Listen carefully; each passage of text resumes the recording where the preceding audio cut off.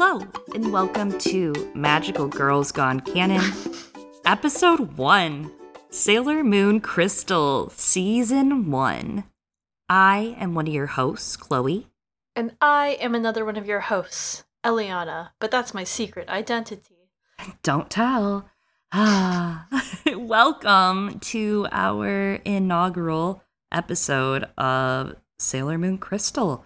We are going to be covering Sailor Moon Crystal monthly, one season at a time, leading up to Cosmos, and we're very excited for Sailor Moon Cosmos if you're tuning in for the very first time.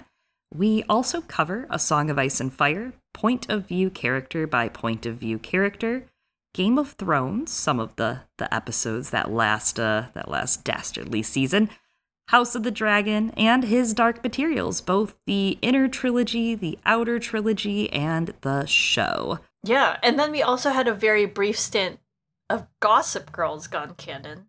We could always come back to it. And if you are a fan of Greek and Roman mythology, for maybe your love for it was sparked by Sailor Moon as well, on our Patreon, we have bonus episodes for subscribers in the $5 and up tier, where we cover Madeline Miller's books about Patroclus and Achilles, called Song of Achilles, as well as Circe. So if you have any crossover interest there, check those out. Yeah, our Patreon has a bunch of bonus episodes because patrons in the $5 and up tier get bonus episodes every month. Sometimes it is A Song of Ice and Fire episode to go along with something we're talking about, or sometimes it's just an episode on a media that we really like, or a piece of movie, book, film, etc., whatever, all that good stuff. So keep your eyes and ears peeled. This month we have put out for our patrons Meat House Man by George R.R. Martin, a kind of wild and gnarly little novella, so definitely check it out. So as we jump into our first episode, we will be trying to keep this mostly spoiler-free for Sailor Moon Crystal.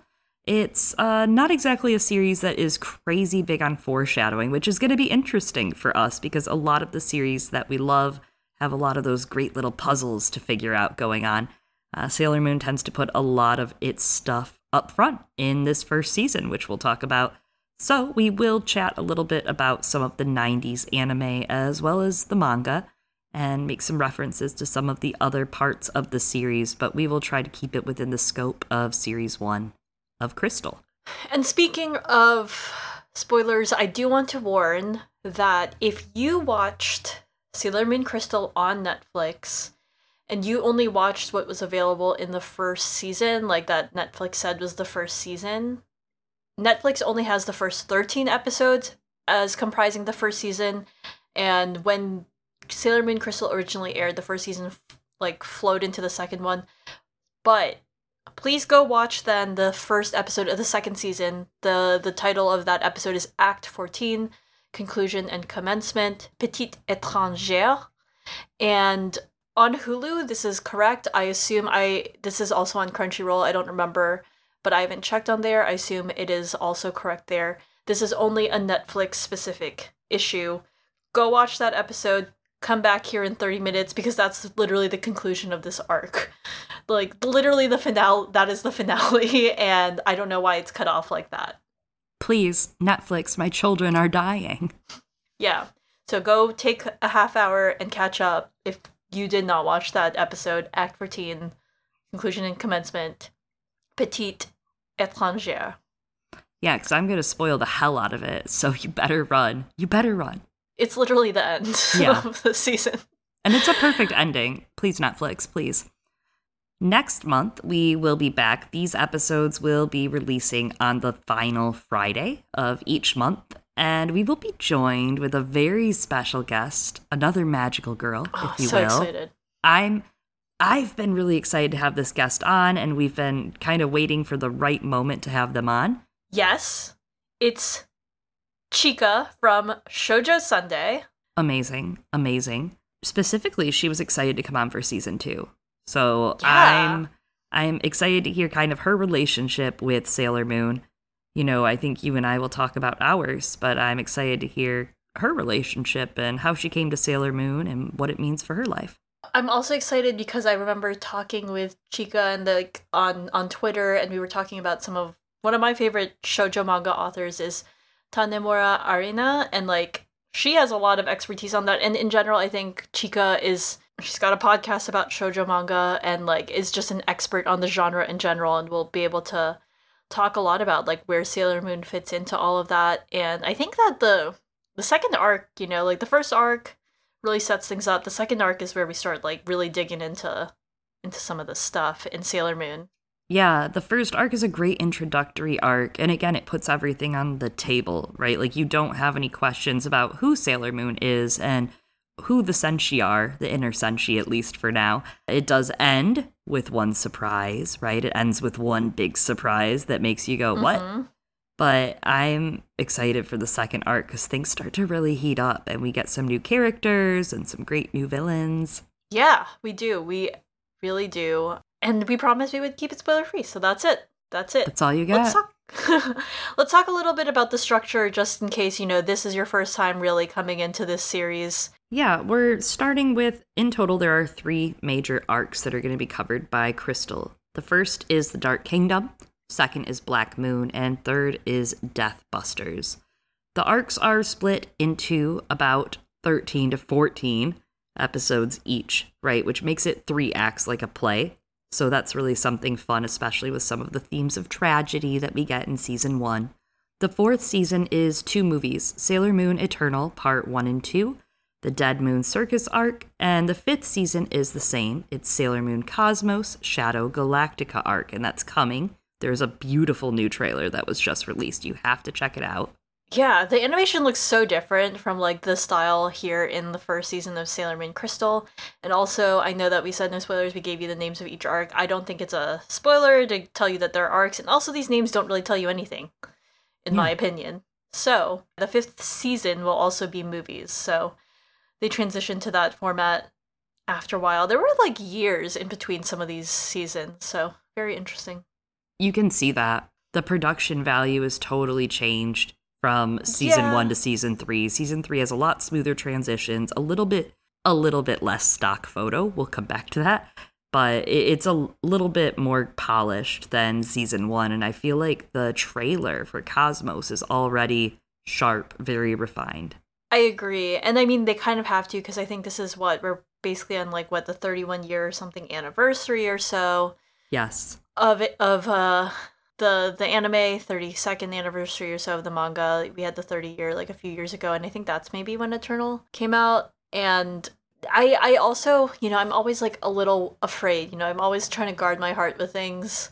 I've learned the hard way, and I'm like, is it gonna be amazing, or did they just give like the best shots in the trailer? It has been mired with a lot of production issues, I think, like in terms of budget and trying to get things out and stuff like that. But at the end of the day, for the most part, it's still a great adaptation of the story that we love.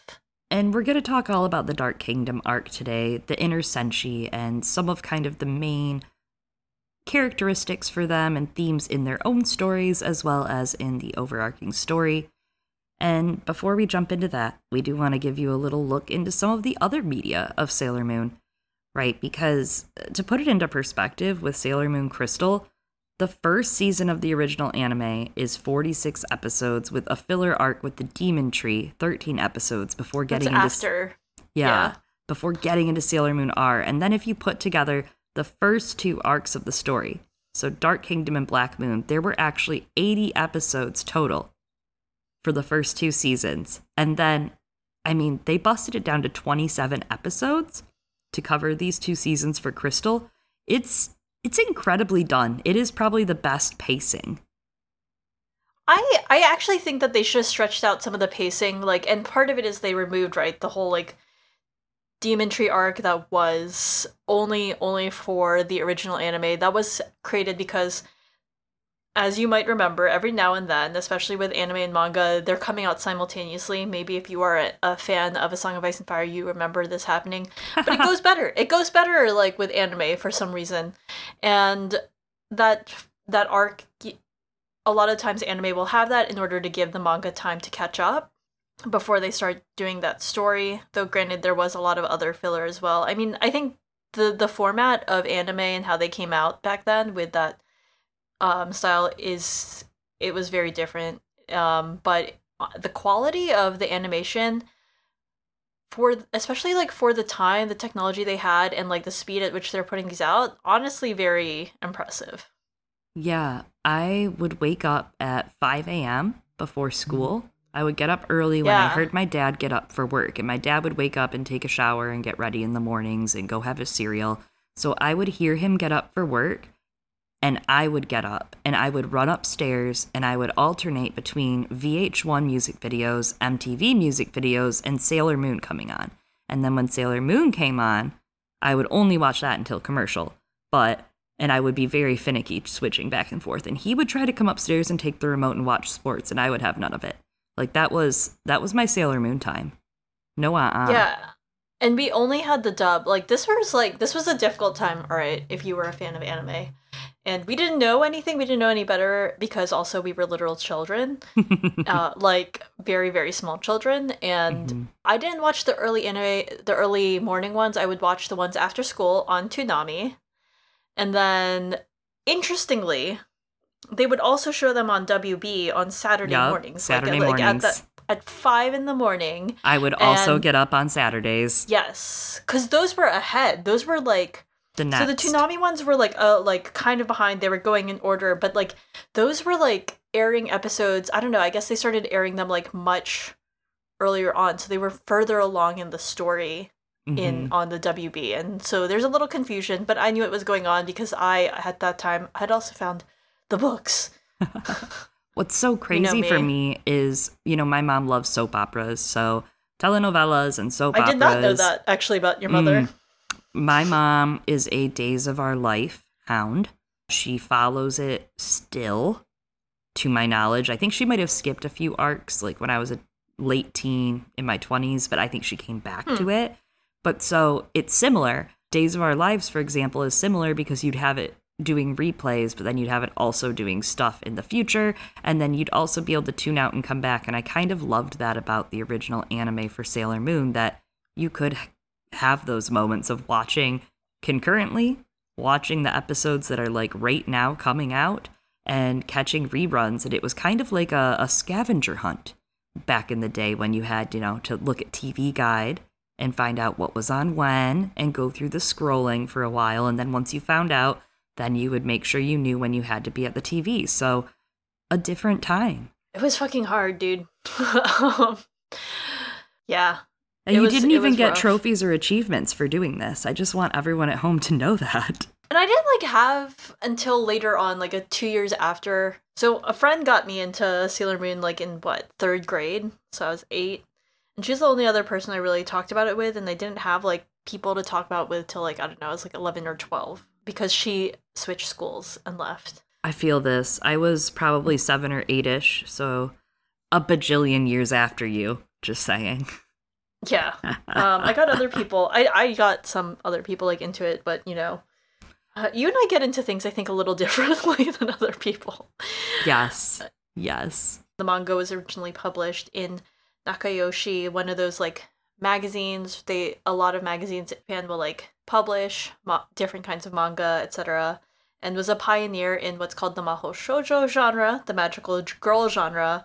And part of it, what made it so interesting at the time that it came out, was that it pulls a lot of inspiration from the Sentai genre, which involves usually soldiers and squads, and it's weaving in these shonen genre elements into the action. A lot of people argue Sailor Moon wasn't the first to do this, but I think it is one of the most notable. Yes. To weave those genres together. And Naoko Takeuchi, the manga, I'm about to get full weeb here. The mangaka, the manga artist who created Sailor Moon, had a lot of different iterations of designing the Senshi's outfits. Some of them initially they were much more stylized and individualized in those sketches with crop tops for some of them. And I don't know if she decided that was just way too much work and thinking to do every single time, which is fair. You gotta crank that shit out, get your money. And also took a lot of inspiration from Wonder Woman, which you can really see in Sailor Moon's outfits and color scheme, such as, for example, elements like the tiara and the boots. And not just that, but also in the actual actions of Sailor Moon, right? Fighting for justice, fighting against inequality. I really like that. That's fun with the red, white, and blue there. I did not read the manga at home. However, I read it, and this is a weird one, but at my dentist's office. That's interesting. Yeah, they had a pretty prominent Japanese demographic visiting them just from the area it was in. It was just in an area that had a high population in that city. So they had lots of different manga, lots of different Japanese like magazines and different things you could read, little snippets in. So I was in hog heaven. I was so fucking happy. I was reading Sailor Moon constantly at the dentist. My mom would get me there and I would dive straight in, and that was where I would read the manga. But I didn't really get into the manga otherwise. So your knowledge there is going to really guide us from what little I remember. I remember a little, but not a lot. I read a lot of it, and this is why Barnes & Noble went out of business in a lot of its brick and mortars and Borders. You? Both of those. Me, people like me, but I definitely added to the problem. My father would take me to Borders and Barnes & Noble, which are not libraries, and we would sit there for hours as if it were a library and then just read things like that. Yeah, I would do that too. I love that for us. And that's how I consumed a lot of it. I got to buy a couple of it every now and then when my parents would relent, but not a lot. Yep, I feel that. Yeah. I feel that. Now, of course, when we get into kind of the structure of the plot and comparing the anime, for example, it became kind of formulaic, right? You had the villain of the week. The girls would fight the villain of the week. They would not be strong enough to fight the villain of the week and the conflict going on. They would go back. They would figure out what they're missing to defeat this villain, and then they would defeat the villain, right? Someone throws a tiara, congratulations. The only changes really are the end of the seasons with really big arcs, and I like that Crystal does cut a lot of that out. Some of the villains I actually am missing, though, I must say. I do think that we'll get into it when we get to our knights later, but you're missing a little bit of time to establish some of these characters and some of the inner senshi. Cutting them, though, did help it flow, right? It helped you flow through the story. It's a shortcoming of the initial anime as well as this iteration. And although there aren't as many characters who don't get fleshed out, it just comes from like cutting through 80 episodes with a knife for 2 seasons, right? Meandering kind of through that villain of the week syndrome. It means you lose time to characterize some of those outer characters. The other shortcoming I will say is that especially in season 1, and I do think it improves, there is a lot of intercutting that gets very awkward between 2D animation and 3D animation. Whether this is some of the cutting corners for money, there are moments where the entire 2D backgrounds have faceless characters across them in almost every episode, and it just becomes a little uncanny valley. Creepy faceless dolls with no features, right? And that and some of the attack animations and some of the stock that is used gets a little repetitive. But again, that comes back to, I get it, you can't animate every single thing and pump these out and make money on your budget, I guess. But, like, you could, especially if you put in enough money and time, considering it was a couple of years before this first season came out. And then, like, this is a franchise that has money behind it, you know? Yeah. Like, or it could or should. Like, I think we've just established the reputation of this, right? This is a franchise with money. And we haven't even delved into further. Like, when we say it's a franchise with money, this is like a franchise that knew it was going to branch out. It knew exactly where it needed to take Sailor Moon. It needed to take Sailor Moon everywhere, not just on TV, not just in book. Yeah. Oh, I'm talking about Crystal right now, but yeah, in terms of like the... But that's what I mean. Like, they knew exactly what their plans were, and they knew that in order still to be successful on top of this part of their empire... Yeah. And maybe this was like the part that they put the least thought behind. I don't know. The strength of doing this is you capture a new generation, right, of fans. That is the hope, a new generation of little girls like us to get into this. But I don't know, maybe they decided not to. And for me, it's not even like the stock images. If it weren't for the fact that like the stock images were also what's called off model. And by that, I mean like sometimes the eyes were not looking in the same direction. Anyway, we'll get into that in a sec. But as you said, this is a series that has spun off into so many other media after the original anime, and in between a lot of those years, or maybe it was concurrent, I don't remember the exact years, but there are musicals. There are multiple musicals of Sailor Moon. There are other like spin-off movies and short stuff, but there are musicals, and then they also even made a live action series at some point, which is called Pretty Guardian Sailor Moon, and I actually really love it a lot. It's got its own spin on the storyline. It takes elements of the story from the manga and like the anime, but it's its very own storyline and really like puts in its own twists and turns, and I highly recommend it. It only really covers this first arc. It does not expand beyond that, but the character's hair changes like color from their, civilian form to their senshi form, and it's not as easy to find. Also, I watched all of it in high school in 10-minute segments via YouTube back when they had like that 10-minute cap. And also this was clearly, hopefully this doesn't get taken down because I'm telling everyone it's on there, but like I think it's still on there, and it was on there when I watched it, and maybe it wasn't supposed to be on there because of copyright stuff. I'm sorry if I just like ruined this for fucking everyone, but anyway. But don't go looking for it. Don't go. Maybe it's probably not on there. I'm covering their ass, but I don't know. It's actually super good. I highly recommend it. The drama is really good in it, and the storyline pretty solid from what I remember, but that was also a long time ago. Yes, I watched I was impressed. The exact same way that you did. I just have it to was put hard. The exact life was hard then, and so hard. Pretty Guardian Sailor Moon was in the aughts, right? It came out early aughts, about 2003 or 4, I want to say, and then the musical actually happened literally immediately. It was 1993, so a year after the series aired. Okay. Yeah. And I think that's insane. They were like, put it on Broadway, let's go. And you know what? I hear it holds up. People seem to really like it. There are a lot of people who have knowledge of what happened. I haven't seen them yet. The costumes look very fun, though. The costumes are one of the most fun parts of the live action stuff for me. I love that. And yeah. I haven't watched the musical, however, I'm sure it's a blast. And what's nice about this story is, and especially the way that Crystal has like honored it in a way and reduced it a little bit and made it just a really, a thicker upfront story so you capture the real themes, is this is a story that you can tell in all of these ways. It's something you can retell. You can change certain parts that don't hold much significance, right? Like the civilian outfit and hair turned into the magical hair from Pretty Guardian Sailor Moon. That works. It's a way that it works, right? Like they found a way to translate it to this iteration of media. So I love that about the story. It's a classic tale. I really do think it's a classic.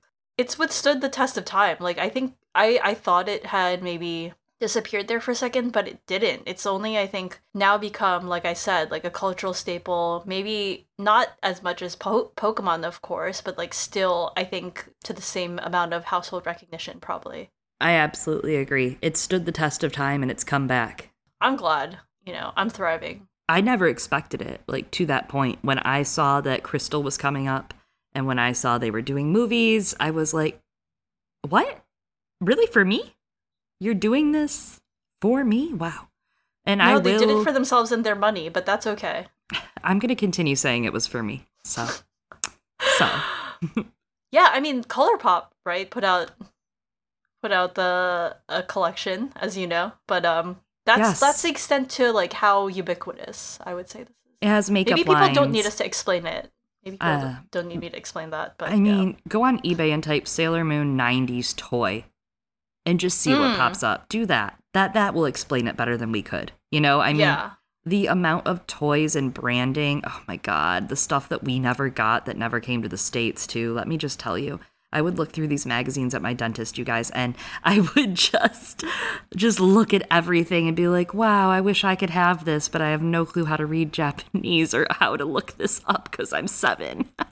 Every now and then, like, a random store that I did not expect, like, in some random-ass place had something. I had all the And sometimes wands. they were like, I had tons "No." of them. Oh, you did? I had... Me and Dylan, my best friend Dylan, actually saved up and shared one at one point, but glossing over that. I had the crystal, I think, unless I imagined this and dreamed it, but transformation brooch from the second arc. Oh, I love that. I had her crescent wand. I had... What is the other one? I had another one that spoils a season, so we're not going to talk about it. Yeah. I think I had one doll, maybe two, but I wish I could find those. The hair was terribly done, but they're very expensive perhaps because of that. Mm-hmm. I had a couple of the dolls, yes. Definitely some dolls. Yeah. Anyway, now that everyone's gone down this like half-hour memory lane with us, where we talk about how hard it was to be a weeb.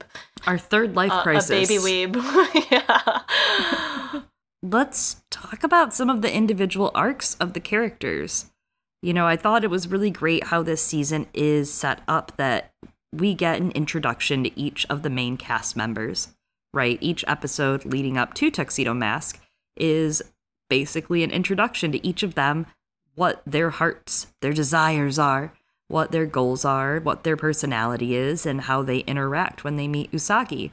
And I just think it's a great way to structure a season. It's actually a little bit like what we do for our Song of Ice and Fire series, where we only read one POV at a time. So let's go through this one POV at a time and start with Sailor Moon herself. We'll start with her name. Tsukino Usagi, right? A lot of the Senshi's names have like aspects of their element and powers woven in. For example, Tsuki means moon, and then Usagi is bunny because she's named for a legend, not within the story, but like this is the stuff that Takeuchi's pulling from. She's named for a legend about there's a bunny that lives on the moon, so that's why her name is that. Oh, it's so cute because it's sad. Because it's a story about loneliness too, little bun. That's right. Yeah, and he's all then alone. she has buns. Yeah, and that's why she's Bunhead. Yeah, she's got buns, and then her hair is split too, kind of like looking like a little bunny, and that's why her bed sheets all got bunnies on them and shit like that. I like when there's bunnies and Lunas. That's my favorite little design pattern that she does. I love that. Yes, so she's the rabbit on the moon. She's actually got a couple of attacks. We're gonna just quickly go through some of them. For example, supersonic waves, which does not come back often in the series, which is a bummer. It's very fun. Sometimes she's warned to not use them, actually. You got Moon Tiara Action, which is the Moon Boomerang, which was called Moon Tiara Magic in the Dick translation of the dub. Mm-hmm. You got Moon Twilight Flash.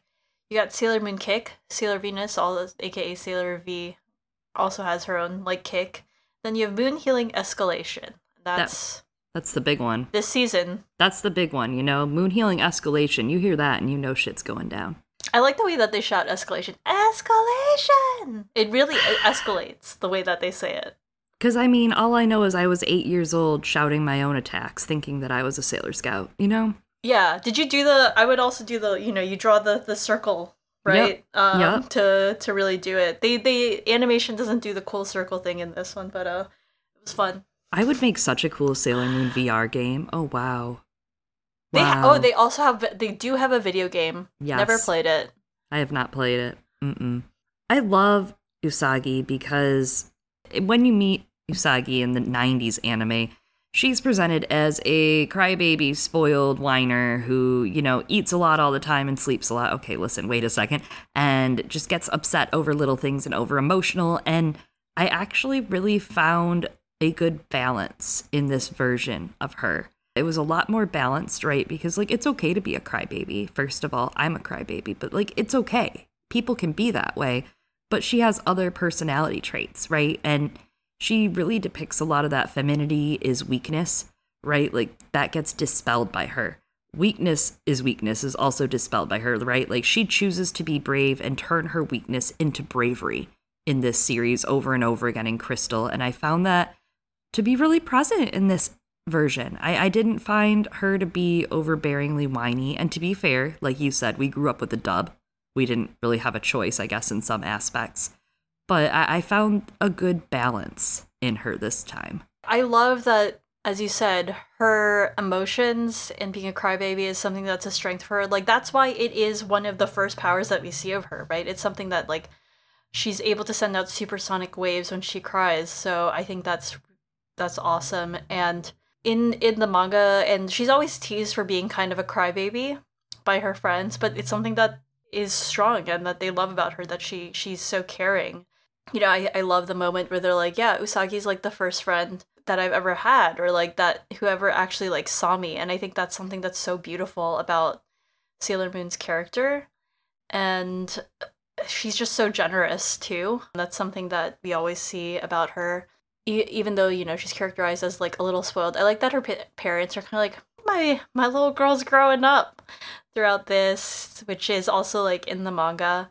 I think that for me, and this is my critiques of more of the directing and the adaptation, they capture the right beats, and technically like she does cry and stuff a lot in the manga, but like the way that you go between panels makes it work, I think, a little smoother there, because you don't have to fill in that space. Obviously you do in an anime, you have to fill in that sense of time. But I do think that some of the ways that they directed it with the script had her crying a little too much in a way that's made her seem like too distressed in a way that she wasn't in the manga, or like emphasized that helplessness too much. Whereas sometimes when I feel like she would cry because she's like overwhelmed by emotion, not because it paralyzed her.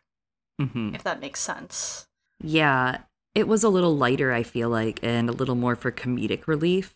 And I also feel like because we have the episodes cut into like a quarter of them, right?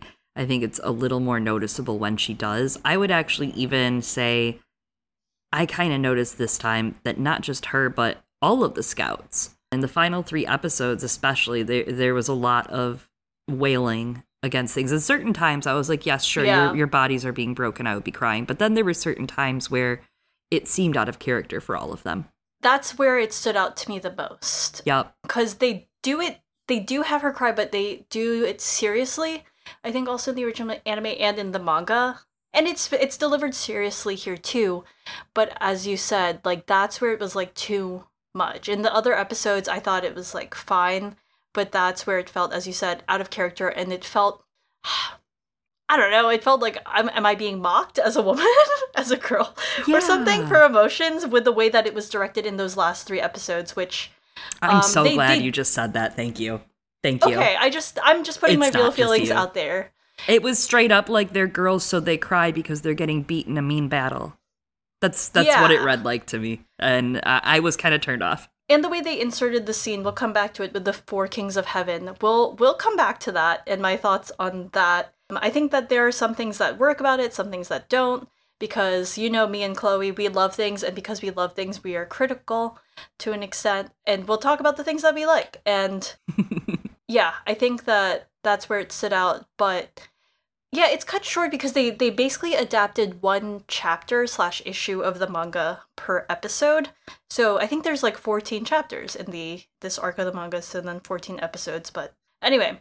I want to bring up my favorite magical tool. I have to say it. Ooh, okay, And this is one that I feel like got thrown out after season 1 of the anime and was never touched again, barely. And it was the coolest tool, and every girl growing up probably, and boy, probably sat there thinking this, but the pen. The magic fucking pen that allows you to change your outfit into whatever. I believe there's that original detective arc where she has it right in the first season of the original anime where she's like goes on a detective thing. We get to see her use it as the princess thing this time, which is fun. I love dress up. That's great. I love being a princess too, Usagi, even though it looks exactly like you in your meatball head with your fucking rabbit tails. The flight attendant outfit, that was different. Yeah, that was giving Britney and Toxic, wasn't it? I love it. Oh my god, you're right. Yeah. 2 queens, 2 90s aughts queens. Yeah, I love that pen, and I feel like it doesn't come back ever in the OG, and it made me so mad because it's my favorite thing, and I just want a pen where I can just tell it what I want to dress up as, and it does it. It's amazing. I agree. I wish that had been kept. A lot of things, like, just disappear later on. I feel like that's not a spoiler. Yeah. But I agree. Off the record? On the record? I don't know. I've been like, should I get a tattoo of the pen? That would be so cool. You should. Should we get matching tattoos? You want to get Sailor Moon tattoos? I'm in. We could. We could. Yeah, no, I agree. I think that's like one of the best tools that does not get enough love and attention. It's like, and it's her own pen, right? The other one, the other essentially have their pens, but that one. Yeah, well, and I just think it's cool that she can, do her whole shebang. I just think it's cool. I don't know. I agree. It's fun. I like a good gag. Exactly. It's a gag, but it's also, it was useful. It was useful. Yeah. Theoretically, even though the flight attendant, she just hopped on the back of the bus. Whatever. Fun. Usagi, we love her because, she's got a good heart, does not always have brains, but that's also why all her friends love her too.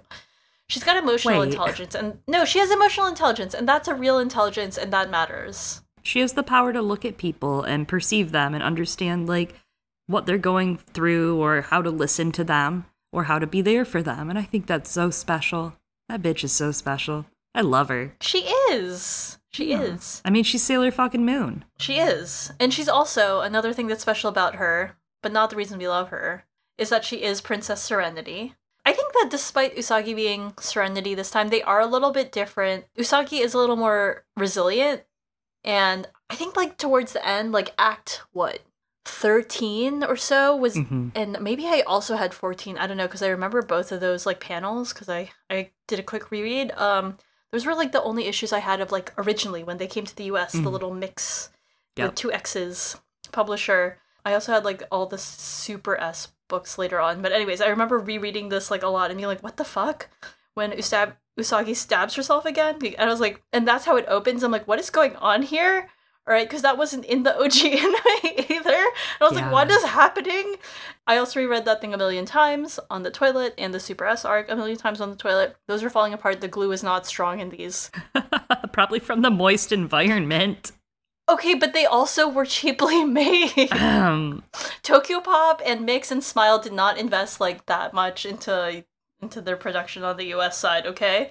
Yeah, we'll come back to a lot more of the censorship in Sailor Moon because, especially in the States, the censorship of Sailor Moon was something really interesting to behold, and the story that was actually beneath it all, right? The sacrifice. The sacrifice is very different in the OG anime. It is not with a sword through the gut, no seppuku, and I love it. I mean, I love watching Sailor Moon stab herself. No, I hate it. It is so awful. Like, it devastates me every time. I'm like, no, don't kill your lover and yourself. And I love the reframing of them as star-crossed lovers. Even in the dub for Crystal, for the American dub, they do something interesting where the way that it's worded is a little bit different from the subs and from the Japanese version. And she talks about them being star-crossed lovers, always meant to find each other once again. And it's just slightly different. And I do wonder if some of that is also in translation to the US and to English-speaking people in general, because it's also, how do you fathom this great sacrifice that she is once again, doing, right? That she is killing him, killing herself to once more reincarnate and start again, and to save him from the demon he's being possessed by. I also love, though, that if this is, like, very Romeo and Juliet themed, right? Very tragic lovers, star-crossed lovers, she's Romeo. He is not Romeo in this situation. No. She makes the final curtain call for them, and he's Juliet and she's Romeo, and I think that is so badass. That is so slick, It's just a slick way to do it. She has to be, I mean, it's her story. She's the hero. Even though it wasn't always her story. Because once upon a time, it was Sailor V's story for, like, 3 months before it was Sailor Moon's story. Yeah. She's like, I have more ideas now. But, yeah, even though I guess in some ways Tuxedo Common, like, rescues her, really, she actually rescues him most of the time. Yeah. It's her power. He just jumps around in a suit. He just, like, gives her, moral support sometimes, but pisses her off enough until she can do her powers. Yeah, and that's love. I just love that. As you said, there's that Romeo and Juliet aspect, which also plays into their ages. Mm-hmm. She's, like, about 13 or so, and he's probably about 15, which is the ages that Romeo and Juliet were. Yes. In the play. It's much more, like, I guess, tragic. They just did not have her stabbing herself in the original anime whatsoever. Yeah. I think they're just like, the kids don't need to see that. There was death. We'll get to that in a second. But yeah, deeply confused as a child when I was like, what is going on here? And, interestingly, the live action series really plays that up. I don't know if you remember, like, they have Princess Serenity having a different personality. I would say even though, like, they're the same incarnations, I would say maybe think, like, Kagome and Kikyo from Inuyasha. Technically same person, but different personalities. And, like, in the live action, Serenity could sort of possess Usagi's body and, like, had the sword and was, like, really brutal about it, if I'm remembering correctly. This was also, I did not rewatch that yet. Again, adding, like, extra layers, though. That's so great to be able to pull those extra layers around something that you can deliver one way or another, whether you're delivering it simply in the anime or in a little more detail in the manga or tonally live. That's cool to be able to change those kind of things. That's so cool. That's so sick. I like the princess switch, and that she was, like, so excited. She didn't even, like, yeah, she wanted to be a princess, but she, like, never begrudged anyone else when they were like, this other person's a princess. She's like, oh my god, I'm so happy for you, babe. She's like, I'm gonna support you, protect you, everything. And when it turns out she was the princess, she's like, what?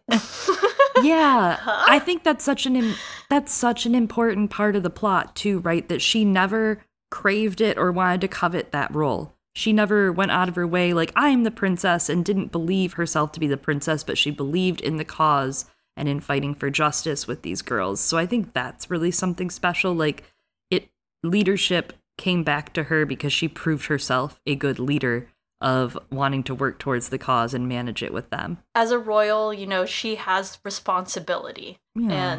And that's to protect the planet, protect the people she loves. And to fight for justice. Pretty much. And I love that she's always, like, telling people, I hate that you made these pretty girls cry, or, like, I hate that you ruined these clothes. How dare you use people in love, And I just love that. And she's like, how could you sully their dreams? And yeah, we talked about this a little earlier through this panel into the doc, just because I love it, of, like, she's like, I'm Usagi Tsukino. I'm 14 years old. Oh, sorry, she's 14. And in my second year of middle school, because middle school is structured differently in other countries, my hobbies are eating, sleeping, and slacking off. I'm kind of a crybaby, but otherwise I'm just a normal, lovable young lady. But I just love that her hobbies are eating, sleeping, and slacking off. I'm like, those are my hobbies too, girl. Same. Big relatable same. I mean, that's the thing. That's why she was not just popular in Japan. She became every American girl, too. That's us. Yeah, she was always late to class, and I was also always late to class. Crying and eating. I love that. I had a teacher who wrote in my yearbook, try to make sure you show up to your classes on time when I was graduating. And I was like, oh, make sure you wake up for your classes. And I was like, yes. Okay. You know someone who would always wake up for their classes. Oh, yeah. Yeah. Let's talk about Sailor Mercury, because she would never do that. She would never slack off. She is... No. In fact, I love Sailor Mercury is, like, a direct opposite to a lot of Usagi's traits, right? She is very, very different. Quiet, studious, analytical, not over-emotional, right? Weighs things. She's sensitive, but she's not over-emotional. Yeah. Less exuberant than Usagi all around. Yeah, she's, like, got this really quiet, calm demeanor, and it extends to everyone else, too. A watery aura. Yeah, calming. And so Mizuno Ami, her name is, like, forgot Ami, it's probably, like, it's the center and beautiful together. And then Mizuno is, like, of water. Mizu means water in Japanese. And you have, I think a couple of the senshi also have, like, the kanji of, like, their planet as part of the name, because there are multiple alphabet or writing systems in Japan, and so there's kind of like a pun, and they're playing on that also with the way that some of these names are written. I love that. I love that little bit of linguistics. We have a lot of trivia for all of you. We'll do zodiac signs, like, next time or something. Yeah, we'll talk about the zodiacs for sure next time. We're given that. Her dream is to be a doctor. Her mom is also a doctor. They're fucking loaded, and she studies hard. Yeah. She got to be a doctor. There's a lot of pressure on her. You can see that, right? Yeah. She feels a lot of pressure to succeed and to live up to her own standards as well as her mother's. And a little bit of loneliness there. You can see she was probably a lonely kid. Yeah, you know? she was. She was a lonely, like, teenager, too, even not kid, for She's a while still there, a too, lonely until kid. Usagi showed up. And then she's like, wow, I have all these friends now. She has Beautiful. 2 really exciting attacks this season. Aqua Mist and Bubble Spray or Bubble Blast. I think her attacks are just so beautiful. They're just pretty. The animation is so different than even Mars, Venus, Jupiter, and Moon. It's the only all blue-based attack, and I think that's so cool. Stands out. Yeah, I think it's interesting because, like, in the manga and this anime, mostly she provides cover, right? She does Aqua Mist, which allows, like, it's more intellectual. It's this kind of, like, passive thing, but it's helpful to everyone else. It keeps other people from, it keeps the enemy from being able to see, like, the other senshi, whereas in the 90s anime, they gave her Bubble Spray or Bubble Blast in the dub, and that's a much more, like, sort of attack-ish power, which I thought was interesting. Offensive. It's more offensive versus defensive. So I thought that was interesting to remember that she mostly plays that sort of like strategic role. She's a strategic person, right? She has her cool also computer and goggles, which I always thought was very fun. And eventually we'll add her Google Glass, her Snapchat goggles. Eventually. Oh my god! Wait, what? What is a Snapchat? Oh, they made glasses. They had Snapchat glasses at one point, and then suddenly they disappeared off the market. So who do you want to bet owns that now? I didn't even know that existed. Oh, it was like for a whole summer. They were like God. I don't know how much money they were, somewhere between $100 to stupid dollars. And all of a sudden they disappeared, and I've never heard about them again. So I just know that's got to be used somewhere else. Huh, I had no idea. Yeah. Dang. Government probably bought that shit. Anyways, I like what you've pulled out about her attacks being usually defensive and support for the group, and then getting this newer offensive attack, especially as she progresses through the season, coming out of her shell a little bit. And her specific episode, I really like that it's an exploration of how the educational systems exploit their students, right? That even when you're a smart student, the system doesn't necessarily actually care. They spit you out all the same. And I know that academics can be really intense in Japan as well. But I am only speaking from American experience, but I do know it can be a little intense, I hear. And it really stood out on this go because something Sailor Moon's doing a great job in Crystal of is still defining these major themes, right? Because that's what Sailor Moon's actually fighting. The villains just are a symbol for the injustice as a whole. Right, the bad guy in the crazy outfit being put on by one of the knights is symbolization of the problem, right? It's just a physical personification of the issues that the girls are facing. And I thought that was so great with Ami's episode. Yeah, and they do, I think, a great job of that throughout a lot of the characters, and I really like that analysis of what's going on in her story. She tries to keep a good balance. It's not her fault that she's a genius.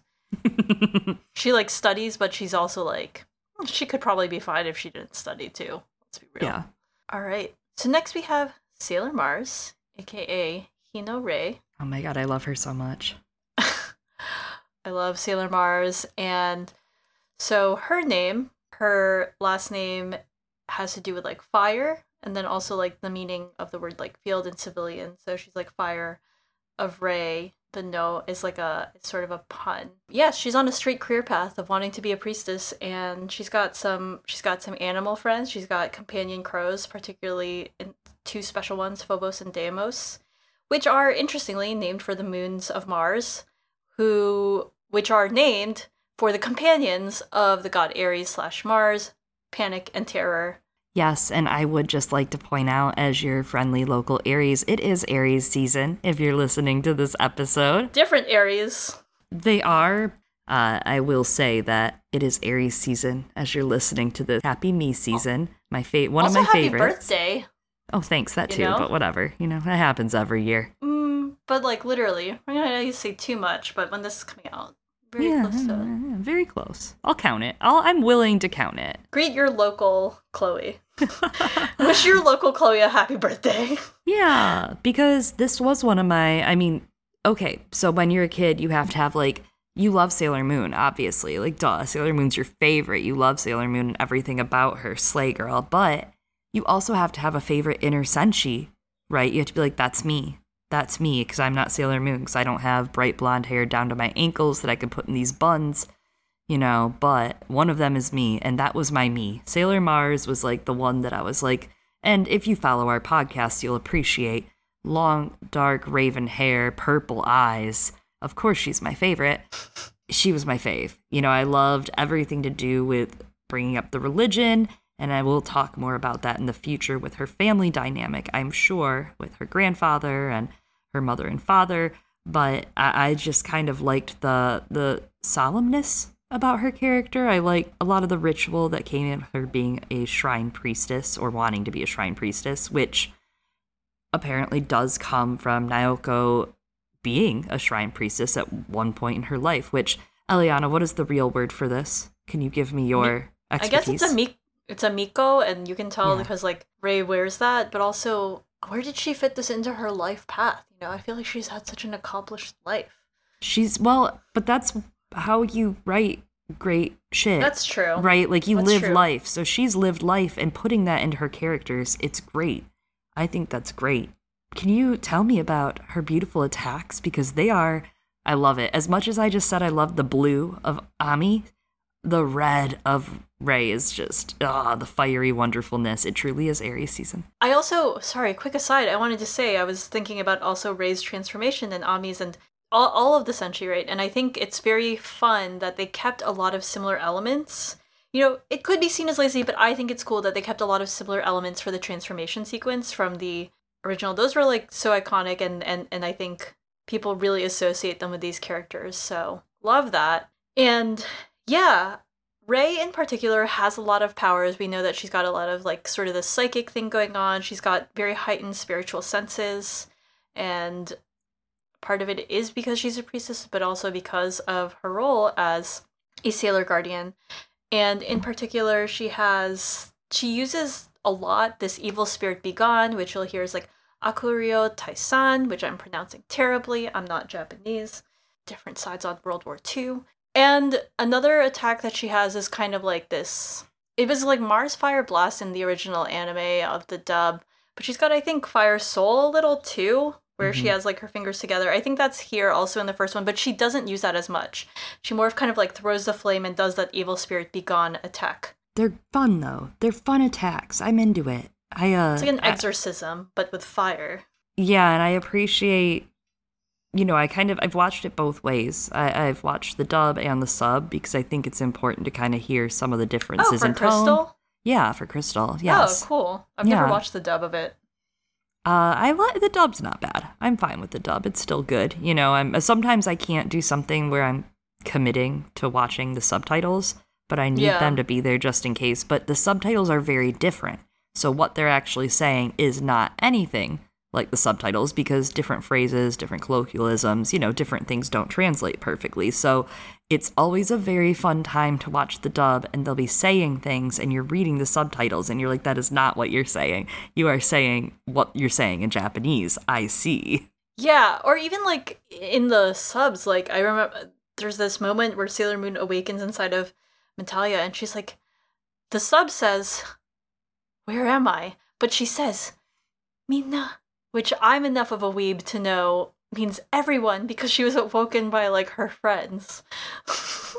Interesting. Yeah, it's very off in some places. I did notice that on the subtitles. I'm just like, why was that your choice? And I think sometimes, it's hard to localize, for subs and dubs. And I assume that there's a good choice for a lot of these things. But I'm just curious, like, why is this the choice that you made to help bring this to this audience? But anyway. That's a whole nother episode. That actually is. And yeah, I didn't watch the dubs for Crystal. Hey. That's it. That's all I have to say for you. Fine. But dubs are way better nowadays than they used to be. So I wouldn't mind. I just, have my preferences. They put a lot more effort into dubs than, back in my day, as we were talking about. No, they really do, though. I totally agree. This dub is definitely more palatable than those dubs, and I will leave it at that. The voice acting's not bad. It's decent. I liked how they've written Rei to be less confrontational than in the original anime. They also have omitted a love triangle that kind of pops up in the first season of the anime, where she is kind of going after Endymion, kind of going after Mr. Mask. And I'm like, I'm really glad they just got rid of that plot, because I don't think it would have worked in this season. It just, like, was not there ever before. And that It's was not a strange... It was, like, lobbied on the part of someone who I guess was working on the show to make Rei's character like that in the 90s, and that's something that I love that they don't do in Crystal. They keep her as much more of like this very serious but elegant girl. They lose a little of her comedy. I think she's a little bit haughty and like critical of Usagi. Like, yeah, this is because she'll like say like, it's because you always fall asleep during these things or whatever. She challenges her like, a little bit. Yeah, she's much more, I guess old-fashioned and stuff, and it's kind of like, why aren't you doing this thing? But she is still very, serious, beautiful, elegant. Yeah, she's very traditional. And she gets along well with kids, right? Which is cool that we really get to see that aspect of her. Yeah, now and next season. Can't wait. And they all have a close relationship with Usagi, and I like Sailor Mars. You were talking about, the ones you identified with, and my partner asked me, who's your favorite? And then turns out that was actually a fruitless exercise because I ended up like going through like this journey, and then he was like, you practically named all of them. I was like, yeah, that was useless, wasn't it? Well, and another one that I felt close to was probably Jupiter. Growing up, I really liked her. I liked both of the kind of tough girl attitudes coming from them, right? They both kind of, because Sailor Mars kind of challenged her, and in the original anime, it was almost positioned like she was the general, right? Like, if Sailor Moon fell, if Venus fell, Mars would have to lead the group through battle on a warfield. And that's how she took her job. She was very much marching orders and a little more aggressive, which comes from being an Aries. I totally get that. Same girl. But, it's a little more aggressive of an approach than V had in some ways. So Jupiter also had a lot of kind of that leadership strength, very confident. And I loved that in her as well. So Kino Makoto, whose first name can be translated to like trust or sincerity. And then Kino uses like the kanji of Kino, which then becomes wood or tree. So her name is like Tree of Trust. Yeah, I strongly identified with her too. I was kind of like more tomboyish, would get into fights every now and then as a child. Yeah, you were. And scuffles, but also, I've got interests of being a food, baking. Flowers are cool. Makoto's dream is to get married and to be a florist and baker. It's so weird because you wouldn't guess that from looking at her. No one does.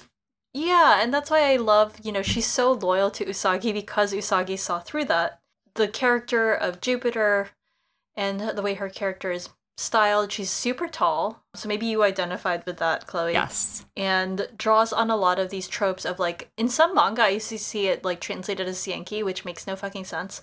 These like sort of these girl delinquent characters in Japanese media, which is signified by her having like this long skirt, which during that time, like these like girl gangsters in Japan would do as like a rejection of the popular mini skirts of the time. And sometimes you'd see them in the manga stylized with like holding, I don't know, a wooden sword because people would have kendo practice. It was cute. She basically should just be wearing like a leather jacket, and show up at your doorstep and be like, "Wanna bake?" Yeah, that's pretty what I much. imagine. With her perfume and like then her floral earrings. Mood. Again, and I love that. I actually think that's an interesting trope to draw on, and that she is kind of breaking the norms for what is acceptable for her gender at that time. It's kind of cool. Yeah. And she has this very feminine dream. Yeah, but she's all tough around the edges, like a brownie that's kind of hard on the edges but soft in the center. I love that. I bet she makes some amazing brownies. I want some brownies from her right now. She has some cool attacks. Flower Hurricane. It's very beautiful. Beautiful flowers, petals streaking across the screen. Very romantic. Coming back to that very soft, dreamy romanticism in her. And then she has Supreme Thunder, which is huge crashing thunder. And then in the dub, Jupiter Thunder Crash. And then in reprinting Crystal, not in the original anime, there is Jupiter Thunderbolt. It's hard not to just yell them. I'm about to go off her Jupiter Thunderbolt. They're very fun. I love that she has the very soft, feminine rose petals and then just the crashes of thunder and lightning all around. That is fun. Very fun. Yeah, and I think, so with Mercury and Mars, you can't see it as much. Their elements, there's nothing about Mercury that has to do with fucking water other than maybe, like, the element is liquid, right? But that has nothing to do with the god Hermes or the god Mercury, right? Mm-hmm. Mars, the god of Mars, has to do with warfare, but not necessarily fire. You can, like, kind of, like, draw those together. But with Jupiter, that's where some of those connections and inspiration from Greco-Roman mythology really come through, right? I mean, Zeus, Jupiter, the thunder and lightning, that's, like, pretty, I think, straightforward for most people. And the flowers come in partially because of Makoto's personality, but also because of the association with Zeus with, like, laurel trees and stuff. That's great. There's just such an incredible duality to her. With all of that in mind, that she's presented so tough with a fighting streak and incredibly strong and crashing thunder down everywhere, but she loves things painted as traditionally feminine, like cooking, baking, flowers, marriage. I think that stuck out to me as a kid, as being like, you can do both. Both of these things can coexist. Both of these ideas can coexist. And even in the 90s anime, it was a strong set of traits that you could pick out in her. Like, this isn't new. They retained it well for Crystal, and even in her attacks, like the petals versus the thunderbolt, I just like that she could do both. Yeah. Not a lot of the scouts have a lot of diversity in their attacks. Mars is, they're occult-based or fire-based, and Mercury is usually rushing water in one way or another, and Sailor Moon has her great big theatrics, which she's supposed to have, but this sticks out. Yeah, she has all that, and plus she can also fight. She can actually literally fight as well. Boom, boom. As you said, she's strong and she's soft at the same time. And that's something that Usagi, like, sees, and that's why she was so touched by it. And also, when they first meet, she's like, oh, I'm going to call you Mako-chan, which is very forward. That's part of the thing. Like, Usagi's very forward. In the manga, they called her, like, they're like, you're such a flirt, which isn't. It has to do with, like, those cultural differences of calling people by their first name ever at all. Mm-hmm. In Japan. Usually you'll refer to people by their, like, last name, and then that she shortens it and then adds, like, the honorific chan, which makes it, like, much more kind of, like, cutesy and intimate. So, Mako-chan. Well, we've arrived. We've arrived to the star of the show, Sailor V. Yeah, she's the princess. She's the princess, right? The cheerleader. Save the world.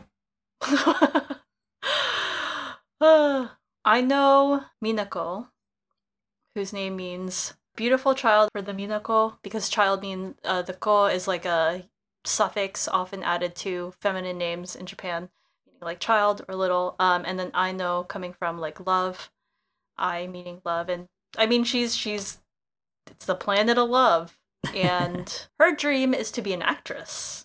I'm not going to spoil whether she achieves her dream, whether any of these girls achieve their dreams, but do know it's likely. It could happen. Yeah, honestly, it could.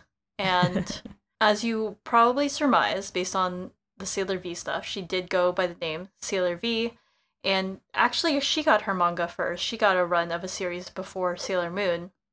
They did run side by side for a bit. Hers was called Codename Sailor V. Sailor Moon started about 5 months afterwards, and that manga focused on her fighting with the Dark Agency, but was much more kind of, I think, Monster of the Day-ish. Her attacks are, how do I say it, fucking iconic, right? I mean, there's nothing more iconic than Sailor V's attacks. In this series, she has Crescent Beam, Venus Love Me Chain, a fan favorite. I am the fan in this situation. Crescent Boomerang, which is including in codename Sailor V. This was an old attack that has lasted time. And Rolling Heart Vibration. Yeah, and the chain, I think you can really see that Wonder Woman influence there again. Yes, the lasso of truth, the chain of love.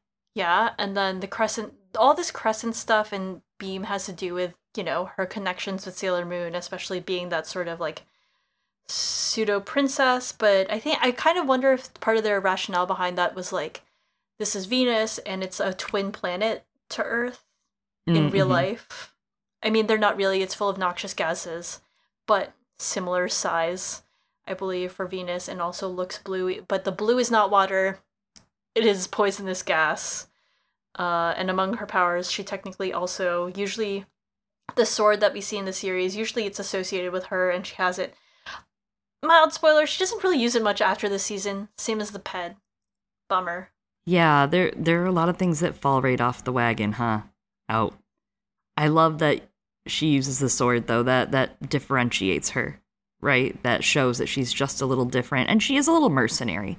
Her style, she was on her own all this time. Her and Artemis, and we'll talk a little bit more about their relationship in a few, but her and Artemis definitely have a very different relationship and dynamic than Luna and Usagi have, which is obvious because they have had a shorter relationship. But you can see that they have seen some shit. They've been on the streets. They've already been dealing with some of these villains where a lot of the other girls are fresh and new to this, and everything is overwhelmingly new, where they're the veterans of the story. They've already been out there. And in the manga especially, she kind of gets painted as being the warrior maker of the girls, right? Like, she's the one that pushes them in a lot of ways to be the soldiers, be these soldiers for the moon, training them. And in this series, I think they kept her a little serious, which I thought was important because sometimes her attitude does kind of reflect that this isn't a game.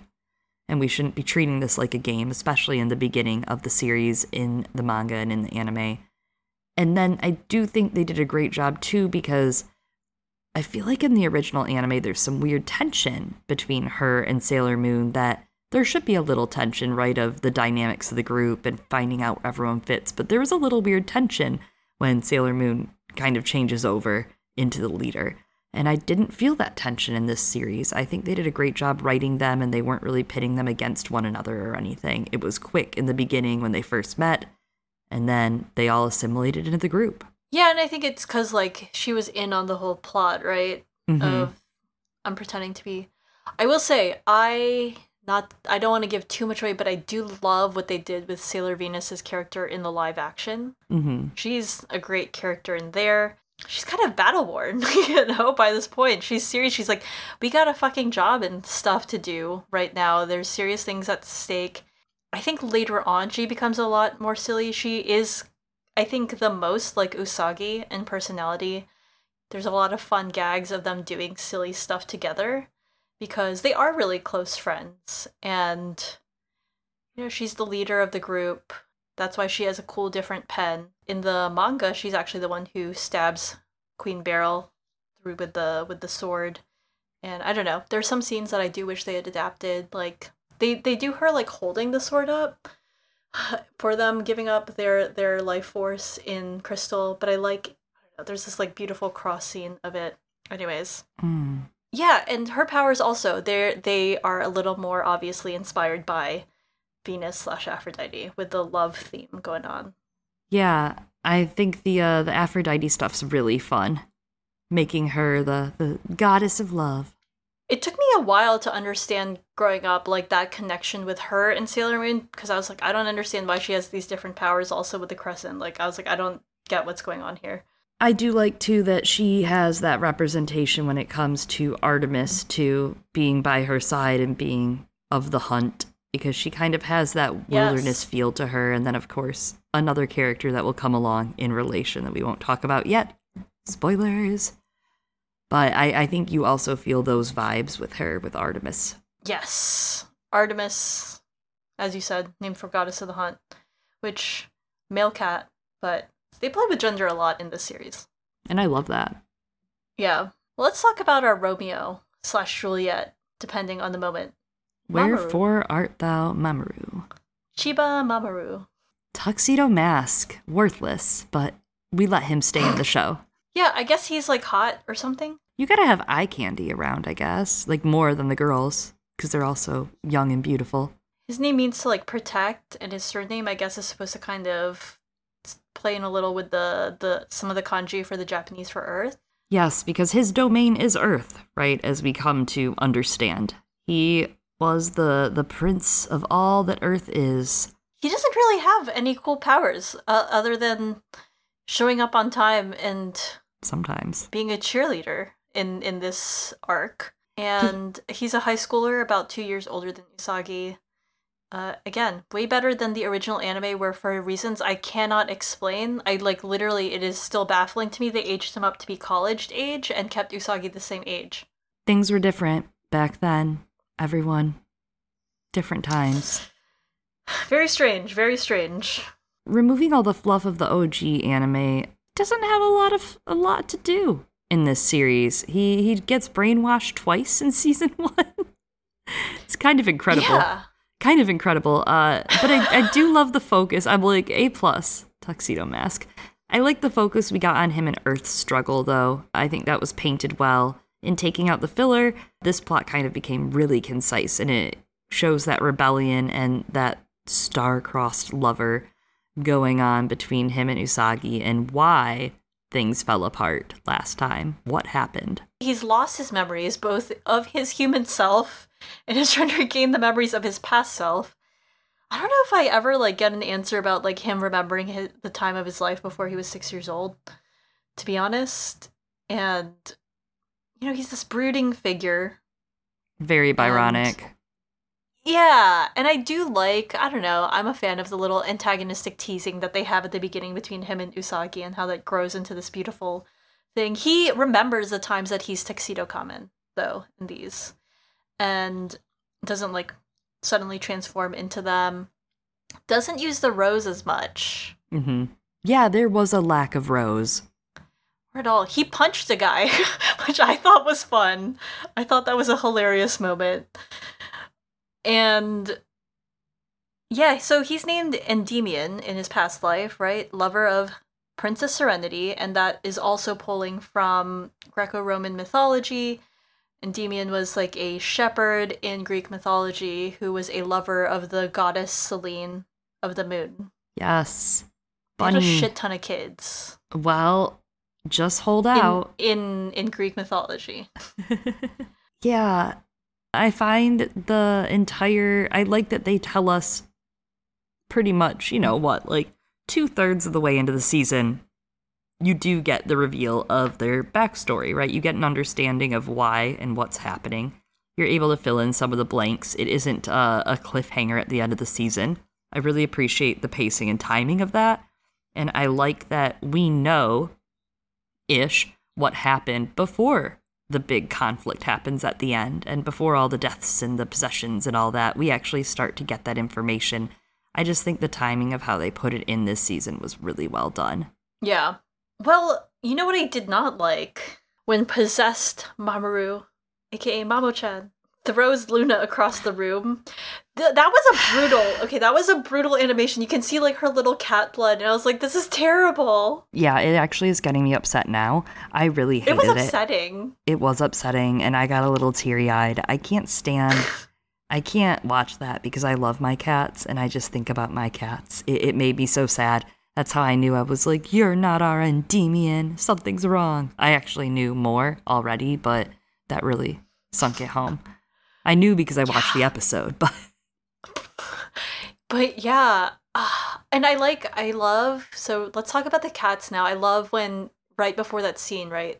And this is something that was inserted in the anime for Crystal, Luna giving herself the little pep talk of I'm Usagi's partner and I might not always be there for her, but I can do this thing. I'm not going to let her, be defeated. And then she goes and she does what her little cat self can. She gives it her all, literally her all. She gives it all 9 lives. We won't talk a lot about some of the other movies from the previous lives, like the S movie, which is way more indicative of Luna and Usagi's relationship, right? And a lot of their relationship and how they've grown. And we talked a bit about how Mina and Artemis, they're different. They have a different dynamic. They're partners in crime. Well, in justice. They're partners in justice, right? Where Luna and Usagi have not had this time to get to know one another better, and Luna can get a little frustrated with Usagi. Everyone does, I get it. And impatient in season 1, where Artemis and Mina are already acting as a team. So watching this relationship change and unfold over the seasons, and this moment, right, where Luna decides to pelt herself in front to save Usagi, that's a huge moment, that shows, especially for Sailor Moon in all those moments where Usagi needs that faith behind her as she uses her ultimate moon power of all time to save everyone. Luna in the original anime was a little, like, excessively maternal and was always kind of nagging Usagi, and some of it was for comedic effect, right? Yeah. A lot of it was supposed to be comedic, but that's changed a lot in this series, and she regards her as, hopefully they can be a partnership, and she's very serious, very dedicated to the cause, where Usagi obviously doesn't know the scope of it, and Luna does. Yeah, it's kind of, and I think part of, like, why she felt maternal, I don't know if it has to do with, like, her dub voice, too, was, like, this very strange direction they took on that dub voice, whereas I just like Luna way more with her cute cat voice, because that makes sense, and yeah, they grow into partners later on, and I just love that, she's very protective of Usagi, right? Like, she questions things, questions Usagi's judgment, but she just doesn't want her to, like, get hurt by Tuxedo Common when she doesn't know, and then she feels guilty. She's like, oh no, I made her fight against the man she loves. This was a mistake. And then, as you said, she's in the cause, she's ride or die, and I like that she's also kind of trying to figure things out at the same time, too. Her memories haven't all been unlocked as well. So that gives her some, like, depth. Yeah, and she's dutiful overall, right? She's very focused and dutiful, which comes into conflict with Usagi having such a big heart all the time, and Usagi being, so full of love to give. And Luna kind of sees a different path that she thinks Usagi should be taking in certain times where Usagi does not want to take that path. And I think that conflict could be played a little differently in another version of the story, like in the original 90s anime, but here I think it's really well done, and they're closer to being partners at the end of the season than they were at the front, and they're closer to that really good working relationship that Artemis and Venus have. Yeah, and how she also goes, she's like, take me to the moon, I'm gonna do what I can to help in this fight, and she goes and she, like, prays to the crystal, which is part of her way of giving her energy and, like, doing things there. Also, she's very smart. This cat is, I don't know if you've ever seen that Twitter account, Cats with Jobs. You'll see a lot of cats at keyboards. Luna's a cat with a job. Luna is like, move over, IT person. Luna's coming for your job. She's really good at computers. She's so good. All right. We've covered our inner senshi, and now it's time to cover the exact inverse, their counterparts in the Dark Kingdom. The Negaverse. The Negaverse. As they were called in the dub. Yeah, they were. Oh, I forgot. There's a lot of weirdness coming up there. It's a fun name. So, a little history on the Dark Kingdom. It was, of course, the downfall of the Silver Millennium. After defeat, it was sealed away until being reawakened by a reincarnated Queen Beryl, and the Dark Kingdom sets up a base in a cavern at D Point in the North Pole. Reincarnations of Endymion's trusted knights come and are turned into her commanders. Instead, she, corrupts them as her own commanders. They collect energy to awaken Metalia while searching for the silver crystal, and eventually, Tuxedo Mask falls under their control, acting as their agent, trying to get the silver crystal from Sailor Moon. After Metalia absorbs the silver crystal into herself, she gets huge and starts to expand around the planet until being permanently destroyed by Sailor Moon, ending the Dark Kingdom forever. Yeah. There's the whole, thing in her Metalia's head. But yeah, Queen Beryl serves as our sort of main antagonist for the most part until you get, second boss fight. But I love that almost literally no one remembered her. She's like, are you sure you don't remember me? And everyone's like, no. Big, she doesn't even go here vibes. And they eventually do remember her, but it's still just like, wait, her? Then it transitions into her. And yeah, I think, Queen Beryl has some motivation of, like, ambition, but I kind of wonder, it feels like her big thing is she's a little finger-ass bitch. That's a good point. In some aspects, I do think there's a little depth to her. And I don't know, I mean, in the manga, she has kind of a more tragic backstory, right? It's a little longer drawn out. Not to say that makes me say you should love her and call her mommy, and not that I already do. But she was in love with Endymion, and she kind of trades in her free will to Metalia and is like, go ahead, use me as long as I can gain his love with whatever you do. So Metalia just wants to destroy the Moon Kingdom. And there are some things in the anime that still show up, and this is probably the biggest version that we're going to ever get, obviously, in the anime, and bigger than what we got in the 90s anime. So I think that's great that at least we got some of the backstory, but I think the backstory could have had some more stage time there. Maybe another flashback, just one more. I think that was my big problem as we were talking about those last few episodes. Like, there's stuff, they just like hewed it a little too closely to the manga, and this should have been fleshed out more. I think we could have just like done a little more with the pacing, right? And kind of given some things more weight. Like, for example, this backstory and reveal felt a little rushed. She was in love with Endymion and always kind of waiting for him. But part of it is she did have ambition and power, right? She's the one who first saw Metalia and like kind of helped unseal her in exchange for power, and then does it again the second time around too. This time around, it was like, let's come back to her. Just like Sailor Moon Crystal's a comeback to her. Wait. Don't go on Ticketmaster. I have to think about that a little too deeply. What else are knights for, you know? Oh my god. Fighting evil. By moonlight.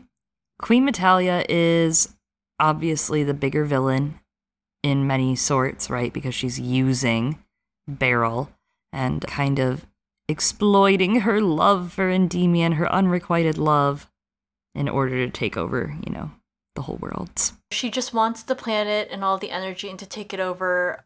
I'm gonna be real, I don't really understand what any of them would like do with this. Like, she takes over the planet and then everyone dies and she's like, it's mine now. And I'm like, but like, what are you gonna really do with it? Like, it's boring now. But maybe that's just like, that's ideal for her. I don't know. Maybe she just, you know, has had enough of it. Yeah. I mean, I guess she just wants to take all that energy. I'm just confused sometimes with these motivations, but it's a child's story. Doesn't have to be that deep. I'm just like, what are you gonna do with the planet of all the dead people? Anyway, she's located in the North Pole. First, the manga explains this a little more, but like, she actually is able to get into the solar system and Earth through a strange activity from like father's son. The son's activity actually affects the vulnerability of some things, like planets, throughout the series, and then they cut this backstory, right, of how she entered during like that meteor shower, and then Beryl discovers it and then is offered great power.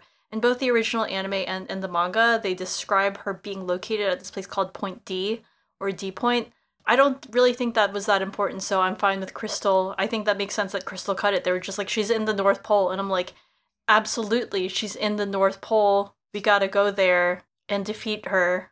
And she's just like this big amorphous cloud of sucking evil and energy.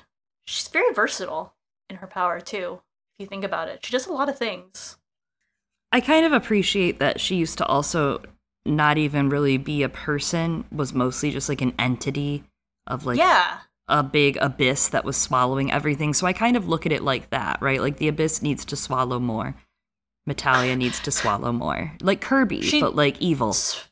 But she swallowed everything, so what more? Yeah, then she can't get more. It's like how... That's what I don't get. It's like how society, they can't really totally enslave us, right? They just have a little bit of life so that we keep coming back. She didn't really get that message. Yeah. Because then you'll have no one making your things. Right, and then she turned, like... It just seems boring, you know? And then she turned the whole moon into stone, which was very interesting. But she's very powerful, was not sealed away entirely by... You know, a whole queen serenity. Yeah, something that I would have loved to have a little more of, especially, something that the anime did originally in the 90s too. While, yes, they cut all those episodes down and it made it really concise, the one nice thing about that meandering villain of the week style was that it gave time to some of these villains to simmer.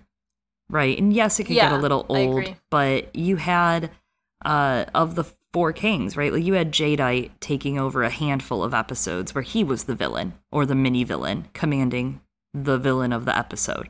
And so those several episodes gave you time to understand him and his personal desires and his wants. And you got to see a little more Beryl and Metalia behind the scenes interaction. And you would build through each of these characters with that. So with that in mind, it did let you expand a lot of the Dark Kingdom characters. And I did feel that was lacking and like they were really shoved to the very end of the season. Yeah, I agree. And at least you do see, I guess, Metalia throughout the whole thing, right? Because you see Beryl praying to her all the time and offering her these like little energy poultry things. But as you said, I like her as this void. But it does help give weight to the enemy to have a little more time. And as you said, flesh out the other enemy, give them a little more screen time, make sure everyone's getting paid. Those voice actors are getting paid what they're worth and shit. Yeah, and that is expensive. I get that. But they should pay them more. For me. Honestly, animators do not get paid a lot. They should also pay them more. For me. Yeah. Yeah, actually though. And yeah, they did some like interesting different stuff. I do want to go into it, but I won't. With the 90s anime with the Four Kings of Heaven. They like gave them some really intense plot lines. Some of them were dating one another, and they even thus changed the sex of some of them for the US dub because they were like, whoa, no gay stuff.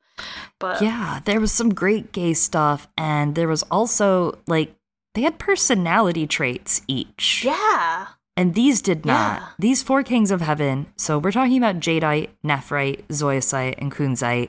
They did not really have personalities in this iteration, I felt like, in Crystal. I was disappointed. Yeah, they didn't even have, like, I don't know, dynamics. I think, like, the only one who really felt like he had a personality trait was Kunzite. Because he's the leader. Yep. And the sexiest because he has that V-neck. The V-neck does something for me. Like, all right, I see you, you Sephiroth-ass bitch. But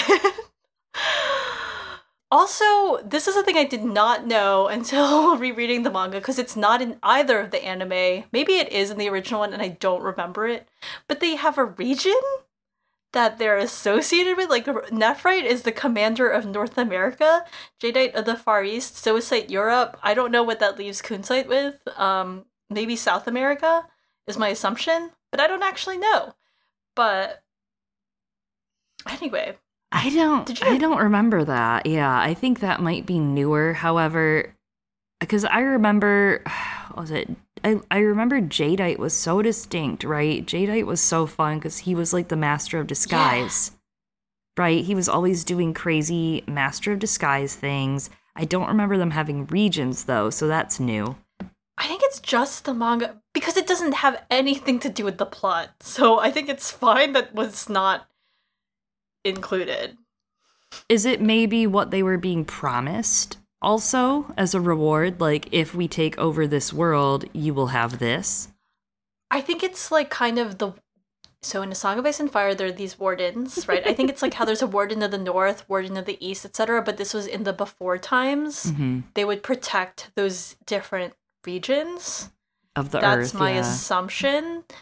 So yeah, they had fun shenanigans when you have the monster of the day type thing, but yeah, Jadeite and Nephrite, those are actually similar stones. They're sometimes used interchangeably for jade. Zoisite is, I think, a fun name for Tanzanite. I forgot about Kunzite, other than, he's sexy. Wow, you really know your minerals. You know who apparently really knows his minerals? I could not get over that fucking line. What, him getting his rocks off? Yeah. That's what he did though in that moment. He's like recites all the names and I was like, so weird and awkward. And I understand why they had him do that, but I was like, that was not smooth, dude. Yeah, you are so possessed, dude. Not smooth. I love that the knights are the inverse of the scouts, right? Like, that's so great. But also their tuxedo masks, senshi, basically. And big King Arthur energy, too. It kind of reminds me of King Arthur with his Knights of the Round Table. I love that they got to stick around for the whole season, though. That is a change, right? Because they usually die before the final boss fights. So it gave the Senshi something to battle. It gave them something to do. I would have liked them to have been around for several episodes to give villain speeches and distinct personalities because, that said, they don't get fleshed out. They, nothing more than the reveal of who they are, which is a little, it's fine, but it's just a blip. It's like a quick scene and it's weirdly timed and I felt disconnected from it. I just would have liked to see a little bit more. There's no reason to actually care about them still being there. So it gave the girls something to do, but did it? I don't know. So that was actually, I don't mind the reveal. I think that's actually the first time it's ever been explicitly stated that the Sailor Guardians and the Four Kings of Heaven had like relationships in the previous version, or like at least that they were in love. Whether they were in relationships or not is unknown.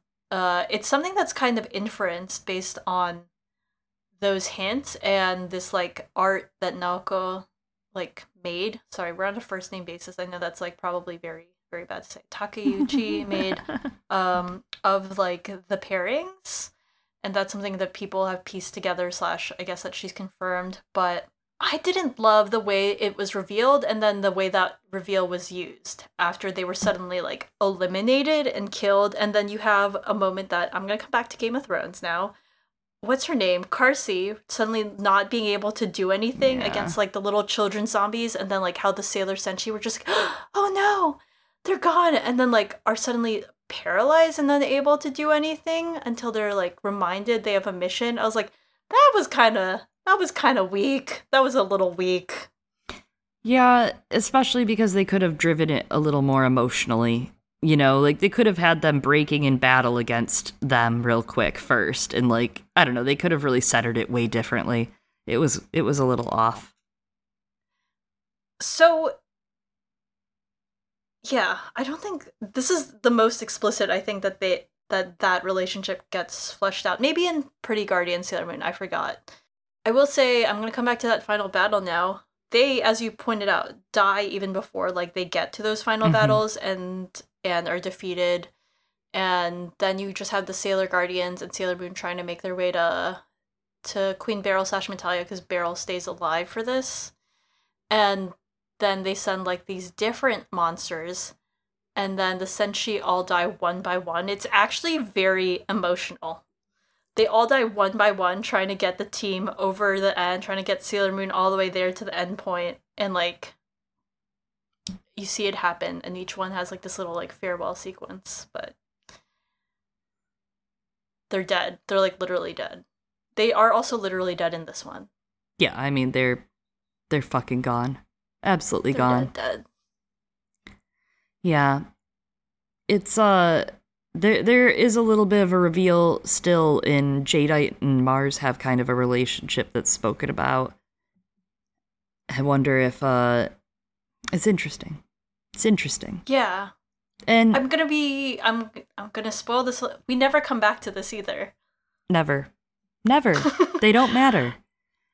You know, Takeuchi has noted that Jadeite's the serious one, Nephrite's the emotional one, Zoisite is kind of the manipulative one, and Kunzite is the quiet storm, and I would have loved to see that. Kunzite, like you said, definitely had a personality, but that was it.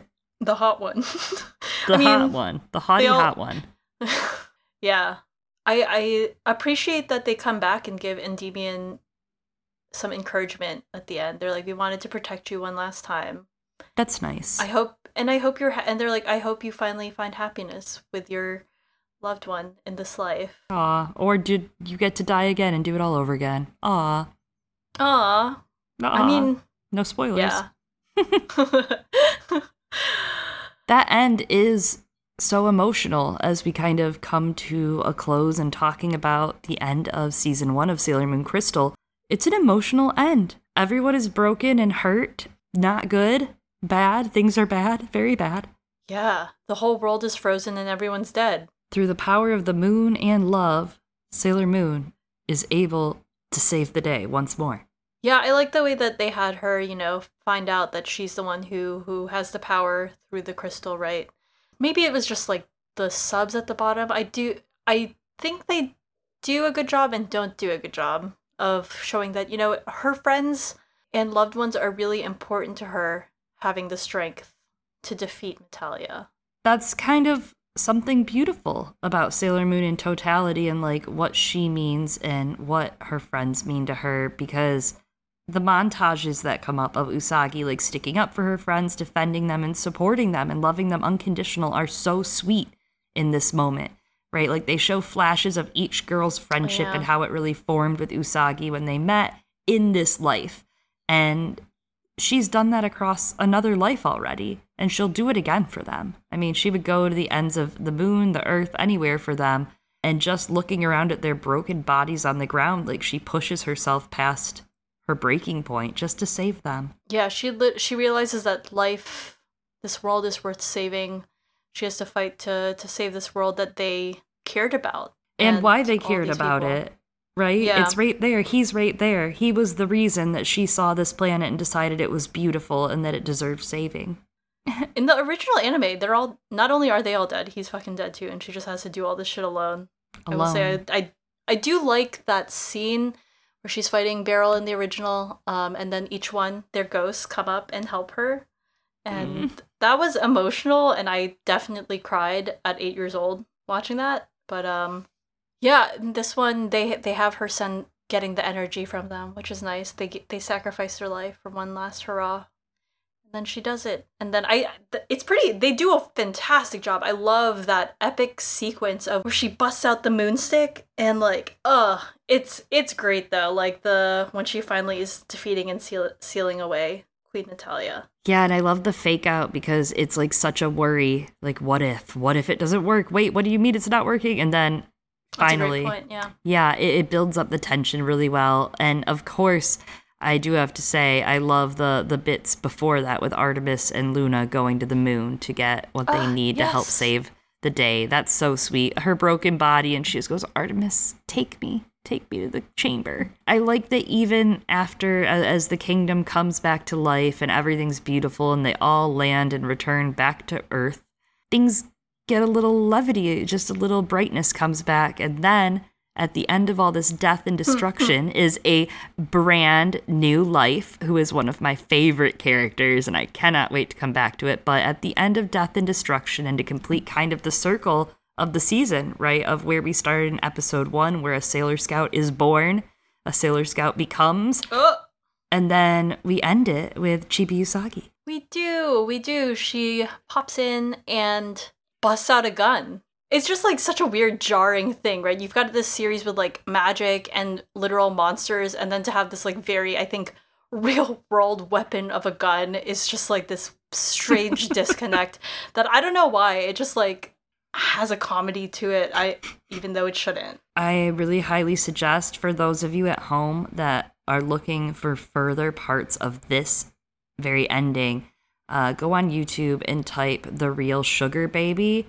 Chibiusa. Oh my God. And you will find the best rap of her while she's holding this gun, rapping that she is the real sugar baby. And I think it's really important you do this, all of you, because it is a classic. Chibi Usagi is not here to make friends. She is here to get some shit done, as we're going to talk about next month with Chika. Chibi Usagi's on a mission, and you're going to find out what it is. I can't tell you. You got to watch it first. Yep. We can't tell you. It's all relative from here, am I right? It sure is, Chloe. It sure is. Chloe is currently praying. She's praying to the moon pillar now. We see a hint of Chloe's other form. Praying to that bunny. Of the goddess Selene. Oh or God. Like if Luna has like that moment looking like human form, which is just in this version of the story. Do we see your cat form when you pray to the crystal pillar? Yes, I turn into a cat. It's so much better. And sometimes I don't want to leave, so don't want to leave that form. I get it, Luna. I get it, Artemis. I can't wait to get into their real origins with you all, actually, someday. So that's kind of cool. That's kind of neat. Yeah. They came down to Earth in fun pods. Yeah. Well, that about ties us up, I think, right, with Sailor Moon Crystal Season 1. Thank you for coming along the journey with us as we discuss kind of our origins and nostalgia for the series. And yeah, I'm excited to keep going. I'm excited to get into Chibiusa and some of the outer senshi. That is fun. I'm excited for outer senshi. Oh man, me too. I feel like that's not a spoiler. I mean, you all must have assumed that there were other planets in the solar system, and therefore, right, other Sailor Senshi. Oh man. Well, you have this to look forward to. Yes. Thank you everyone for letting us, wax about our nostalgic experiences with this. Obviously, the preamble will be shorter in upcoming episodes because we've gotten all that history out of the way. Yeah. So please do make sure, if you are planning to return for Season 2 of Sailor Moon Crystal, which will be out at the end of April, look for it. Make sure that you are subscribed to us on a platform that you listen, whether it is Spotify, iTunes, Google Play, Stitcher, Acast, Audible, Amazon Music, and more. Make sure you hit that follow, hit that like, and you'll get the new episode when it comes out. Yeah, and something else that you can do to keep up with us and like any other Girls Gone Canon news, especially Sailor Moon, Magical Girls Gone Canon, is on our Twitter at twitter.com/girlsgonecanon. That's CANON. And maybe you have thoughts. Maybe you want to share your childhood experiences watching Sailor Moon, waking up, watching it every afternoon, whatever. You can share them with us at girlsgonecanon@gmail.com. Last place you'll be able to find us at is our Patreon, where we do bonus episodes every single month for patrons in the Stranger tier and above. And not only that, but for our patrons in the Thunder tier and above, the $10 and up tier, you'll get access to our private Discord server, where we chat about everything like Sailor Moon, Game of Thrones, you name it, all the fun stuff. And we also do events on this Discord where you can hang out and voice chat and chat with fellow like-minded fans on the stuff you like. So come on by patreon.com/girlsgonecanon. Yeah, it's Succession season. It is. Succession is nigh. It is. It is. It's a very different show also. Very different story from Sailor Moon. Just begins with the letter S and ends with the letter N. Do they have the same amount of letters? I'm gonna have to think about that. But anyways, we'll see you all next month. Thanks for listening. I've been one of your hosts, Chloe. And I have been another one of your hosts, Eliana. Signing off. Moon, Prism, goodbye. Moon, Pride. Oh, we didn't even talk about the songs. We'll talk about the songs next time, everyone. Bangers. Just bangers. All the way down. Bangers. Yeah, I really love the background music in this. All right, goodbye. Goodbye.